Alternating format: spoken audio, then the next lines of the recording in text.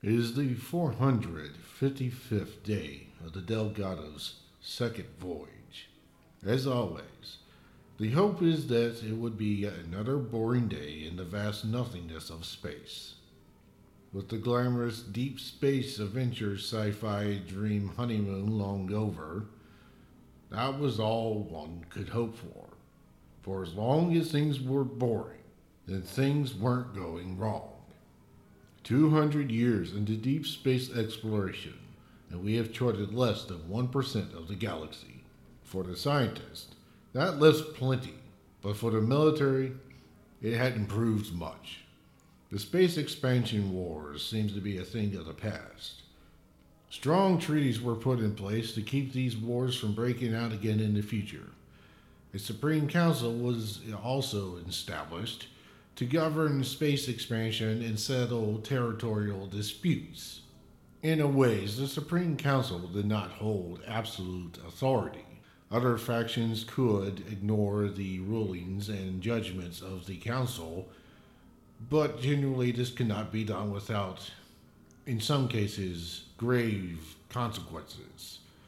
These consequences could be so devastating that they could result in the dissolve of the entire faction. Yet, even with all these measures in place, a strong military presence was still kept by most. There were ever now and then clashes with hostiles, but nothing a single vessel or two couldn't handle. That's where we currently stand, as protection patrolling the frontier in preparation for whatever the unknown may throw at us. Even if for the longest time, that is nothing. At around 0500, I received an emergency transmission from United North American Federation Admiral Robertson, who was accompanied by Senior Councilman Crusoe. Morning, Captain. There's urgent matters to address. A distress beacon had been received from the UNAF Boone, one of our research and galactic charting vessels in the fourth quadrant galactic frontier of the Milky Way. The nature of the distress is not known, and the vessel has seemingly vanished. To lose such a vessel would mean more than just lives lost. We're talking months, if not years, of research, learning, exploration, and taxpayers' credits. If matters weren't urgent enough, the councilman's daughter and renowned astrophysicist, Dr. Friday, is an occupant of the now missing Boone. I requested that the Admiral send me the last known coordinates of the vessel, and any potentially useful information that might aid us. At 0600, I gathered together with my officials in the officers' meeting hall for our daily cabinet meeting, my usual slice of coffee in hand.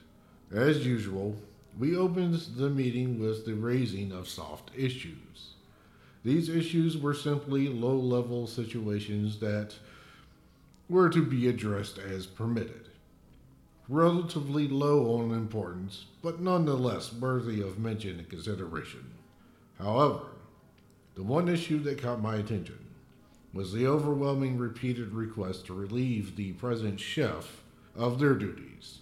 Complaints about food is not unusual, but the sheer volume that we were getting was. A strong concern over the quality of the food had overtaken much of the crew. Strange. This was an issue I had taken back to my quarters to ponder, as I had not had proper time to groom for the day. It was about 0730. I was thinking hard on the subject as I shaved, when things began to come to me that honestly had not come to light in this way before. A week ago, I had lost my razor, so I had filed a piece of dried pancake down into a fine point edge. I had in my hand a piece of razor-sharp pancake. Not a razor in a pancake. The pancake is the razor. I stared at the device in my hand for a moment. Just to call it a device doesn't feel right. Our chef had managed to turn milk, flour, and egg into something worth shaving with. The gravity of the situation had become clear to me. I stopped, Stop to think back to any food-related ill happenings that may have been reported in the 2 months this chef has been aboard. Sure enough, there had been a lieutenant who had reported in with a hyperextended ankle received from tripping on a biscuit. Such a concept is inconceivable. The very concept of a biscuit being heavy enough to trip anything, much less hyperextend an ankle, just does not compute with any sensible reality. Either we had the galaxy's worst chef, or a clever assassin had been planted on our vessel. My vessel.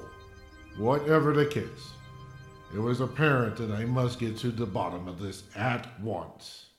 A slice of coffee? How does one even manage?